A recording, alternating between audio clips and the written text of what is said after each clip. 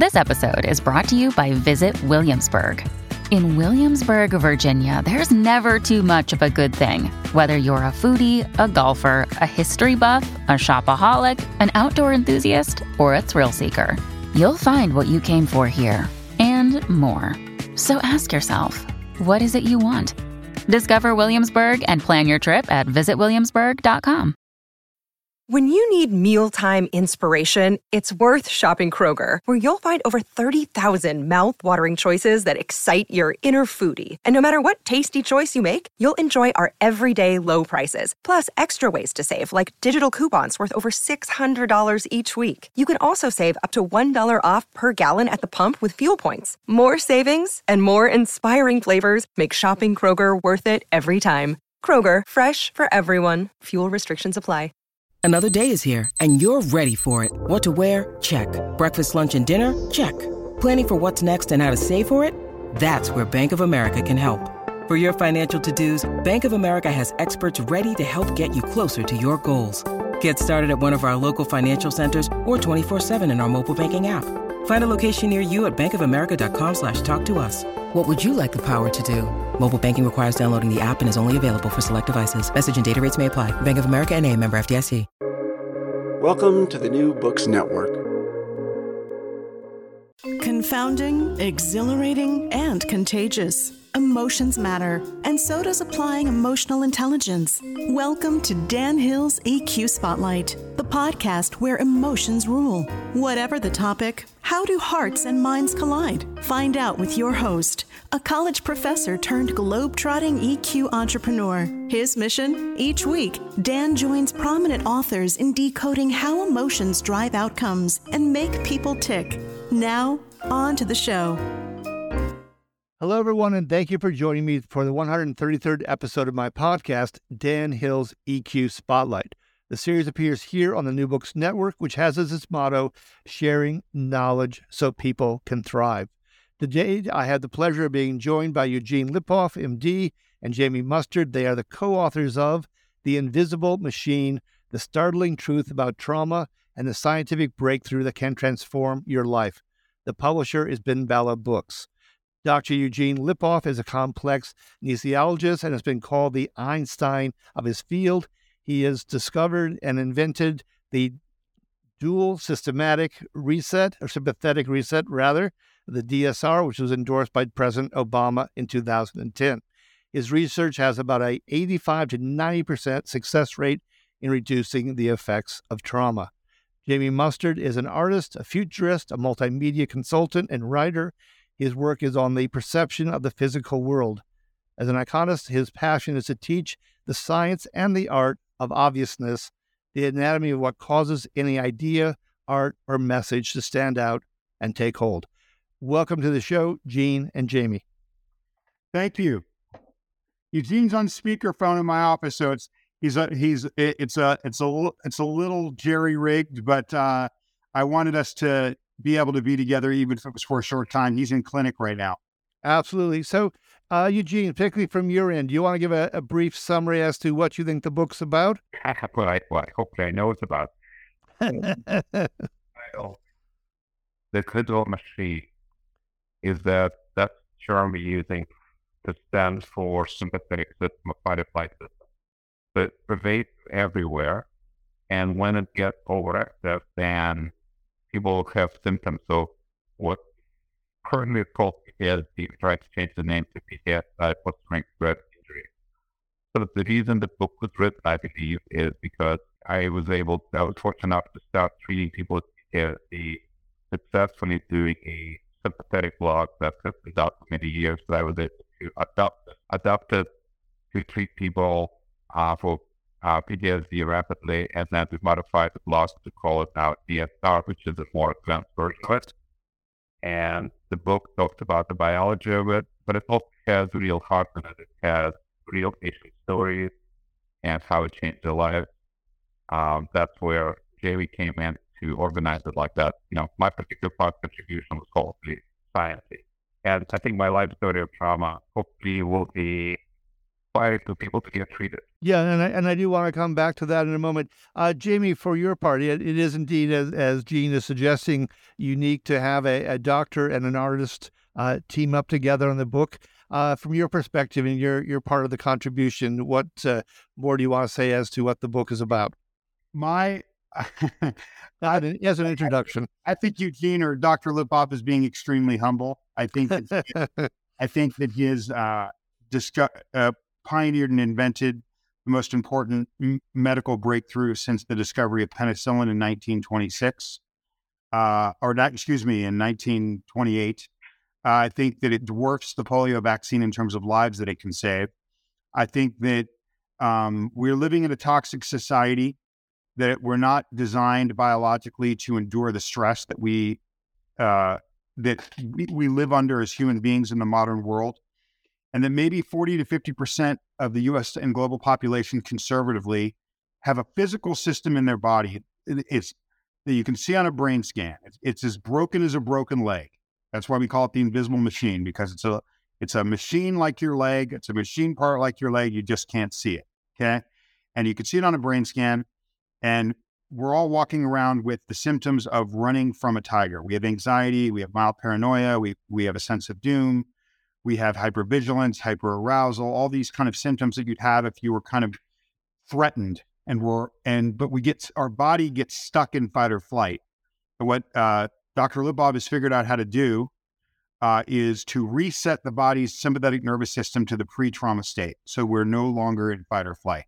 And And Eugene, if you want to briefly describe for us what the reset, the DSR, entails, I think that's important. I think Jamie's just done a great job laying out the significance of the book and how many people it can make a difference for. But if you can describe the technique itself briefly. So the patient lies on the table. We put an IV in for safety, clean off the neck, and I use ultrasound to figure out where we need to go, where I have to go. There are a bunch of different vessels in the neck, but we can avoid them by using ultrasound. And then I send the needle up under ultrasound guide. We put in bupivacaine, which is the same drug that's used for women who are pregnant, or if you also, it's safe, it's been around forever. And the result is typically seen 10, 15, 20 minutes, sometimes we do the other side. A lot of times it works rapidly, and my operative time is about 5 minutes. So it's pretty quick. The point, the pretty thing I like about it, compliance is very high, right? Something comes in with the procedures that feel better. You don't have to take medications all day long. And if you think what we're trying to do is we're trying to reset the sympathetic system to the pre-trauma state. So that we're not covering it up with something. We're actually trying to get to the bottom of the problem. Yeah, no, I think the efficacy is amazing. The quickness of it taking effect is impressive. And having worked previously in my career at one point as a attorney for consumer affairs, where we saw actually a lot of overuse and repetitive use without advantage in certain procedures, that this one can take hold so readily and well is close to astonishing, quite honestly. It's amazing stuff. I'll tell you one more thing, if I may. Sure. Go see patients, unfortunately, after that. But so if people talk about what PTSD is or not, but Jamie did a great job explaining the biological phenomena. But let's walk through what trauma is. So somebody has trauma of any kind. We wrote a paper last year that 22 different types of trauma all respond to this procedure. So it's not trauma specific. But when somebody's trauma occurs of any kind, it activates fight or flight system or the individual machine. When it's too much or over a period of time, human being neglected, whatever, it produces overactivation of the sympathetic system, and it gets stuck in that position in the sense that there are extra nerve fibers of sympathetic nerves which grow, and as long as that's maintained, then it increases norepinephrine level, which gives symptoms of PTSD in a continuous basis. So the local anesthetic in the neck is to reverse that. So a local anesthetic lasts 8 hours and last years. And that's why such an exciting development from my perspective as an anesthesiologist who actually knows through this procedure. But the physiology of that is pretty cool. Yeah, no, I think as Jamie said earlier, you're, if anything, understating the the tremendous impact of what you have here. Jamie, you have yourself quite a good knowledge firsthand of what the reset involves. Can you say anything that you want to add regarding the patient experience? Yeah, I mean, I think that the problem, this thing's been around. He invented this 20 years ago. I think he published on it for the first time in 2008. Obama endorsed it within a couple of years of that. It's been on Joe Rogan, 60 Minutes, CBS This Morning. It's been written up, Wired, countless papers. But whenever we see this, we see it at the extreme. We see it, it's a 9/11 first responder, a Navy SEAL. We see it as something that people with extreme trauma do. The reality is that two things cause this biological change in the body, which is being stuck in fight or flight. And we know, even though the entire world operates on this being this ambiguous disorder, with simple logic, we can understand that trauma would, of course, have to be biological. Okay? If we beat a dog or a goat or a chicken or any animal, you're going to see two things happen. It's going to get really timid, flight, or really aggressive, fight. Now, we don't have a sentient goat. Okay? The goat does not have a disorder. We've known for 50 years or longer that we've somehow changed the biology of that animal. Human beings are no different, but we continue to look at this thing like it's a mental issue when it's a physiological issue. Dr. Lipov discovered the source of that issue and the reset. The problem with it is it gets collapsed with all these other modalities. It's not. It's the difference between physical therapy and a broken leg. This is the broken leg.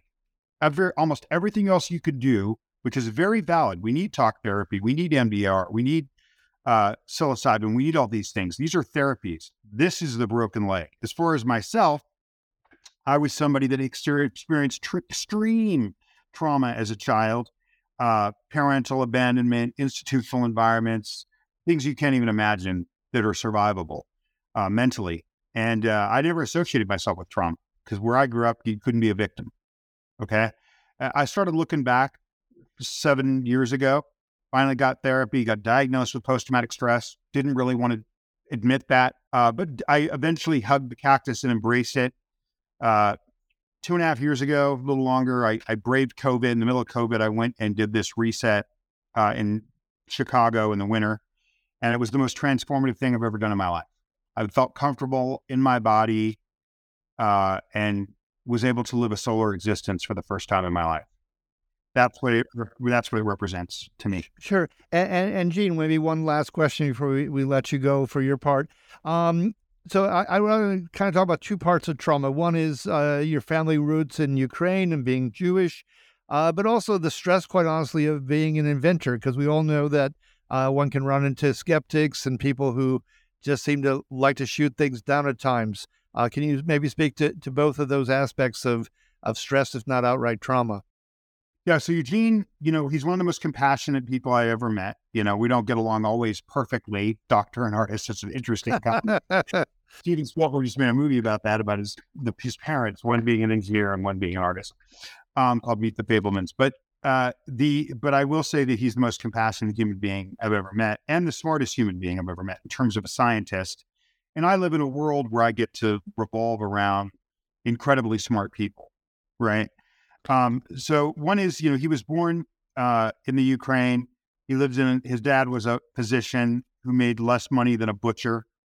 And there was, his friends when he was growing up came across an old Soviet ordinance outside of Kiev, and his father told him and them not to go back. He never went back, but his friends went and blew themselves to bits. He grew up, his father worked at a TBI clinic under the crush of the Iron Curtain, where he saw people coughing up blood his whole childhood. He was not allowed to practice being a Jew because he was under the crush of the Iron Curtain. When he finally came to America and went to, Northwestern, while he was doing his surgery residency, his mother killed herself under the care of a psychiatrist. It made him leery. He had to drop out of being a surgeon because he couldn't concentrate, and that's why he became an anesthesiologist, which in certain ways was less of a challenge for him and probably created the room for him to invent. If he were here, what he would tell you in terms of the stress of being an inventor is he would tell you the story of Semmelweis, who in the late 19th century, mid to late 19th century, was a doctor in Austria and Germany who went around telling people that But at that time, they thought that if a baby was 5 times more likely, a woman was 5 times more likely to die during childbirth if a baby was born in a hospital as opposed to at home. And they didn't know why. At that time, they thought germs were transferred by smells, by odors. This guy Semmelweis figured out in maybe 1860, 1870, that he had germ theory. He figured out that the doctors were not washing their hands between medical surgeries, cadaver dissecting, and they'd run over and give birth to a baby. He started promoting this all over Austria and Germany. For his trouble, he was stuck in a mental asylum where he was beaten to death 6 weeks later. So Eugene has had incredible pushback from what is a very simple, obvious mechanism. When you start to understand, if you read the book and you start to understand how the nervous system works, and it makes sense that we would all have to have an identical reaction to the threat of a tiger chasing us, which is fight or flight. And if it was a mental thing and it was kind of randomized, we wouldn't survive as a species. So he would tell you he's not he's not Semmelweis, and what he's done in 20 years. The military's doing 20,000 of these a year. A private equity firm 3.5 years ago teamed up with him to open up clinics all over the world. They've got 35 clinics in the United States. I don't work for those guys. They're called Stella Center, stellacenter.com. But I will say they don't pay me. I'm not endorsing them beyond this. They use what are called the Stella protocols, which is all the modern protocols. If you're not getting this from Stella Center, you're not getting this. And so because the shot is based off of a shot that was developed in 1926, so we know it's safe. If you're not getting the dual sympathetic reset from the Stella Center, you're not getting it. So I would, I only say that because that is the only place that has the protocols that has the predictable efficacy. Yeah, no, I thank you for that answer, and particularly this story of what happened to the doctor who was put to death for his invention. That's just an amazing story. I want to go back to your equal honesty regarding your own childhood and stress, because one of the things that really struck me in reading the book was I think there's a lot of Americans who just don't know how stressful, how traumatic it can happen in a lot of places, but one of them is inner city life and the things that people are going through that I think people just are blind to, including legislators who make the appropriations to help people out. If one could create an immersive experience for those people and try to get them to know what you know, what might it look like? What things are they just missing? Wow, what a question. Here's how I explain it to people, and I want people to understand this, and we have all the time in the world, Dan, if you want to go a little longer, but I want people to understand this in a non-political way. Okay, but I'm going to use politicians to open up the question. Okay, if you take somebody like Al Gore, who's a liberal, or George W. Bush, who's a conservative, and you make them president of the United States, or you put them in political power. Well, these are guys, one's left, one's right, that grew up with extreme wealth. Okay, they're going to be like, unless you have the experience of poverty, you can't really understand it. Okay, that's a human nature with anything, right? It's hard to have total empathy for something you've never seen or really experienced. When you have somebody like Bill Clinton, no matter what you think of his politics, you have a guy that grew up in a double wide, but then becomes a Rhodes Scholar and president. So he has a different kind of an arc, right? He's going to have a deeper understanding of people just because of his experience. He's gone from the poorest of the poor to the richest of the rich. So he's going to have a breadth of understanding that doesn't go the other way. It's really, really hard unless you move to India, and work in a mission or something. It's really, you have to live like that for a long time.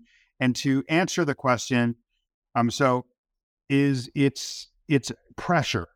It's pressure upon pressure upon pressure. You're worried about food. You're not getting the human touch or love or emotional needs that are primal to our evolutionary biology. In my case, I didn't go to school. It's just a feeling of feeling anxious and concerned about the next day all the time. one of the things that I discovered, how I contributed to this, I was at Fort Bragg working on The Iconist, which you interviewed me for, my kind of Malcolm Gladwell-esque book, right, about why things stand out, perception of the physical world.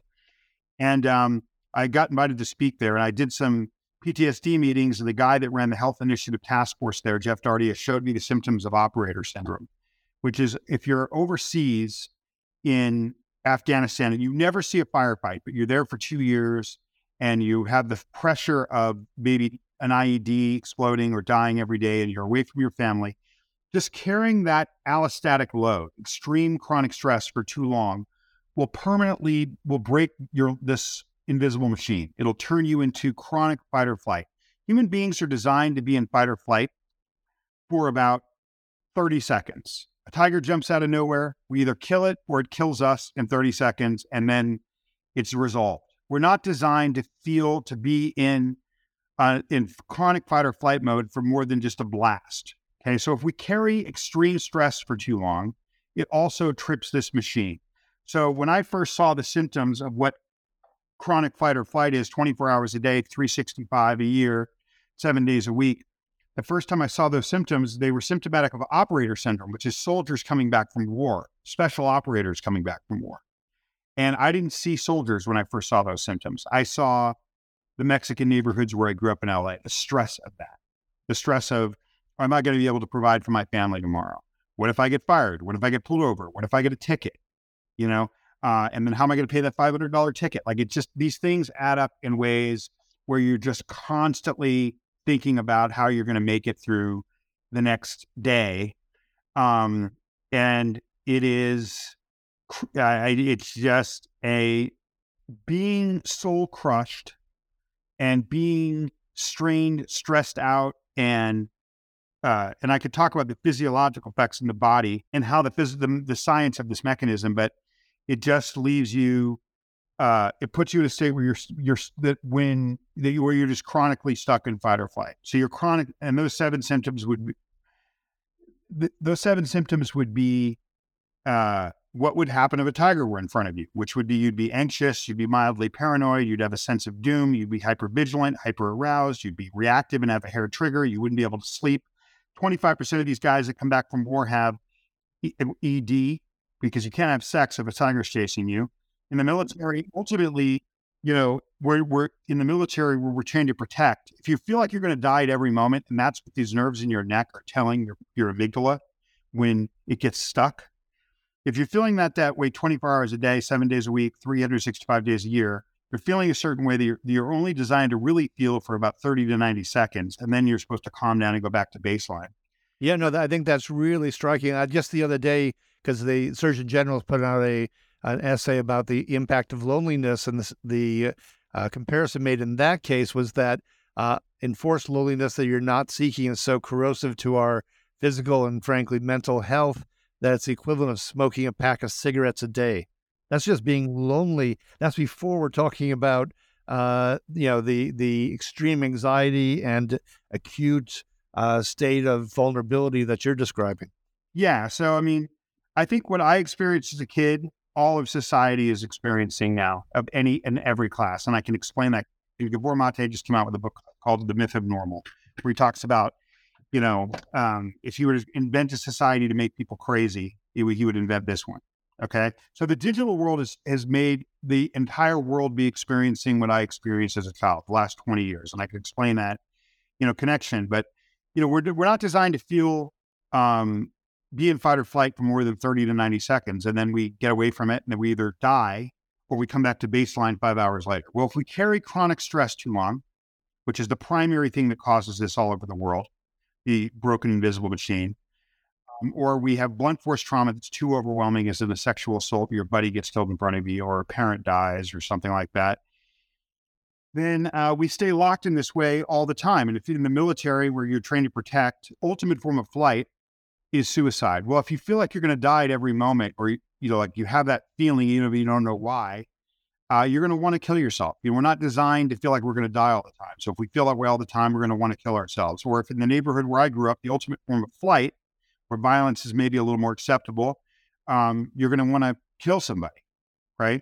So ultimate flight is suicide. Ultimate fight is violent and aggressive behavior or homicide. So you can be in a simple argument. You have a police officer that has this because he's pulling over people every day and he doesn't know when that could be the person that's holding a gun. So he's carrying or she's carrying chronic stress. And then you have a guy that grows up in a poor neighborhood who has the crushing weight of that. And so they both have systems in their nervous systems are telling their bodies all the time, even when they're at rest, eating, a ham sandwich at home, watching Netflix. So they get into an interaction that's a mild traffic interaction. Well, these nerves in their neck is telling their amygdala that this mild traffic interaction is life or death. And so something horrific ensues from just an innocuous encounter. So much of what we're seeing in the world today, in terms of reactivity and people from road rage to people getting frustrated with their children that don't even associate themselves with trauma, is coming because they have an overactive sympathetic nervous system. And all these other modalities help mitigate against it. But the minute you're not doing yoga every day, the only way to reset it is to reset it. And you could see this on a functional MRI. If I were to scan someone's brain that's lived under chronic stress, and you can get this from having a distant father, a divorce, bullying, right? But if I were to scan somebody's brain that is stuck in fight or flight, you'd see overactivity in their amygdala. I could do this simple, safe 10-minute procedure on them over 2 days. You can only do one side per day. And then I could scan their amygdala less than 10 hours later, the next day, and all of that overactivity would go away, and you'd see increased blood flow in the frontal cortex. Yeah. Can I ask a question there? So, I very much understand the stress and the trauma, and it's extremely moving, quite honestly, to hear what you're saying. I imagine for the people who, once they've had this reset, to be in such a different place has to feel like it's the Wizard of Oz and they've landed in the color part of the movie.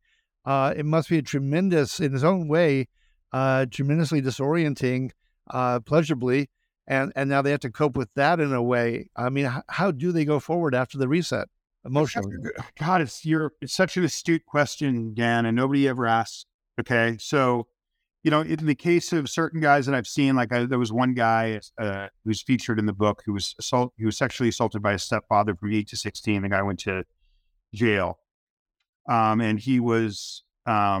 The guy looks like a Calvin Klein model. You never know there's anything wrong with him. But he's got a wife and kids, and he was suicidal for 20 years and homicidal towards his stepfather for 30 years. But when you're special forces, this guy's active duty special forces, they don't want crazy special forces guys out there. So there's an endless paycheck that was kind of keeping this guy alive through every therapy you can imagine. The government cajillions on him. And he was still suicidal and homicidal. He went and did this 18 months ago and just went back to his life. He's a normal guy. Well, in the case of him, he'd been doing therapies for 20 years. So it was like they all kicked in and he's just a guy. In most cases, it's more like, that's not the case, right? So what this does is it frees you up so that the other modalities can work more effectively. So talk therapy, we hear endless examples of someone going and doing the reset and all of a sudden their talk therapy, they're doing more in a week than they've done in a year. Okay. So that really astute observation, Dan. You need to, once you free up access to your emotions, because if a tiger's chasing you, you're not going to be present with your emotions, your kids. You're not going to really be there because you have to be concerned with the tiger. So once that tiger goes away, because you've taken that out of the body, you're going to be experiencing joy for the first time. You're going to be experiencing life and seeing colors in a way that you haven't, right? But also, it's going to free you up to look at yourself. So that's where these other modalities become so important. It becomes important that you, if you go to Stella Center, they're going to evaluate you and they're going to say, okay, let's get you on talk therapy. They're going to, they're going to be looking at things that one can do to then now process their emotion now that they have access to it. But not everybody needs that. A lot of people just go back to it, but I recommend it. I recommend it. Yeah, no, it's an adjustment. You're suddenly in a different place. It struck me that it's going to require its own unique and nuanced work to move forward and reap the full benefits of the reset. One last question before I let you go here. You alluded to the myth of normal. I haven't read the book, know nothing about it, but I think we're on the same wavelength because I have been thinking a lot about essentially how traumatized large portions of our society are at this point. And if you want to conclude, and I'll have a little bit of close to the episode after that, but that's my last question for you, or my last shot at trying to get at some of the things that are going on here. Okay, great. I don't know. I'll more refer to this because I talk about it in The Iconist. But I do think, Gabor touches on it in The Myth of Normal. Is this, okay? The invisible, I was thrown away as a child. Okay. Primates normally spend 85 to 95% of their time touching, if you're a chimp or gorilla, touching their parent for the first 2 to 3 years of life. That was true for humans all the way up through us being an agrarian society 300 years ago. So after 50,000 years of human evolution, in the last 200 to 300 years, we've gone from touching our parent like any other primate for,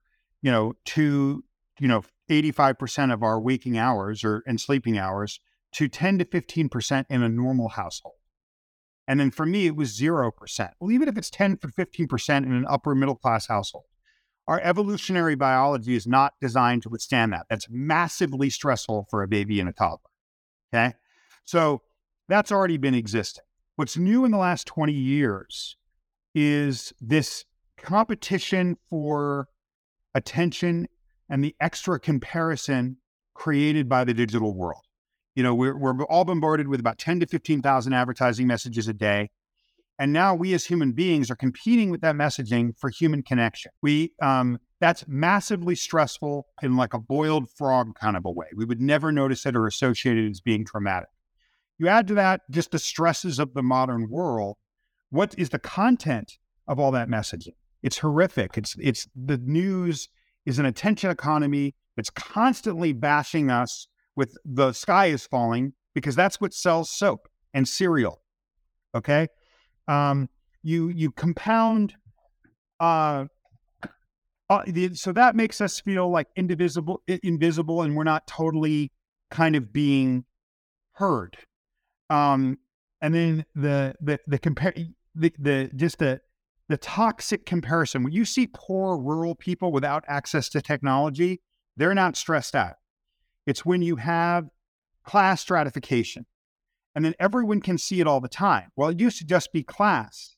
But now with the internet, it's, God, that guy's going on a better vacation than me. Has got a prettier wife than me.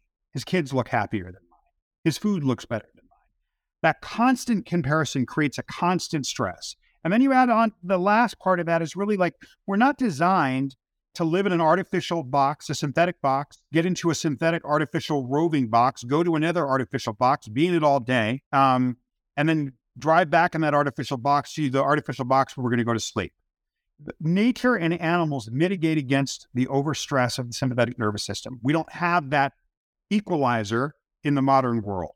So when you start compounding all these things together, the news, the constant comparison, the digital overload of the messaging, the artificial environments, that creates a chronic allostatic load that I think 40 to 50% of us have an overactive sympathetic nervous system, and we're doing all these other things rather than resetting the system. We're on psychotropics, we're on SSRIs, we're doing yoga 24 hours a day, we're running 7 days a week. Some of these things are healthy and good, but it would be better if we would just reset the sympathetic nervous system and then live our lives. And so we piece all this apart in the book so you can understand your own coordinates. Where are you in the world? You think you don't have trauma, but I named 7 symptoms, and I would guarantee you at least 50 to 70% of the people, when I went through the symptoms, probably said, hey, well, that's me, but I don't have trauma. If you read The Invisible Machine, I think you might understand. Yet I don't normally, I talk about ideas I don't normally kind of push a book. I normally push my ideas, and I don't care if people buy the book. But this is such a chronic, ubiquitous problem, Dan, that I would like people to understand their coordinates. Yeah, and that's what I took from the book, that it is chronic, it is ubiquitous, it is crucial to recognize what one is suffering from and to know that there's a way forward and to seize it and to reap the benefits that are possible. That's why the book's so significant. And do you agree? What did you think of my description of just like this kind of chronically stressed out society that's forcing people to be stuck in fight or flight in a way and not even realizing it? Do you think there's absolutely. I think that, we see all sorts of news accounts about what online comparisons are doing, particularly to young women. We see people who are extremely isolated, hence the recent message from the Attorney General. We see, on a sociological and political basis that the country is ripped apart. People are feeling more vulnerable than ever before. I think all of those things are taking place. That's why, as I said, I was reading the book. I was thinking about what was involved with the things that you had experienced, for instance, and then the larger lens of all the other people who experience things that are comparable and how little they are being paid attention to. And it was striking, and then finally it was overwhelming, but overwhelming in a way that gave a solution or a way forward. Yeah, I mean, preaching suicide is at an all-time high, and you look at the corollary. You have a corollary with the rise of Facebook and Instagram.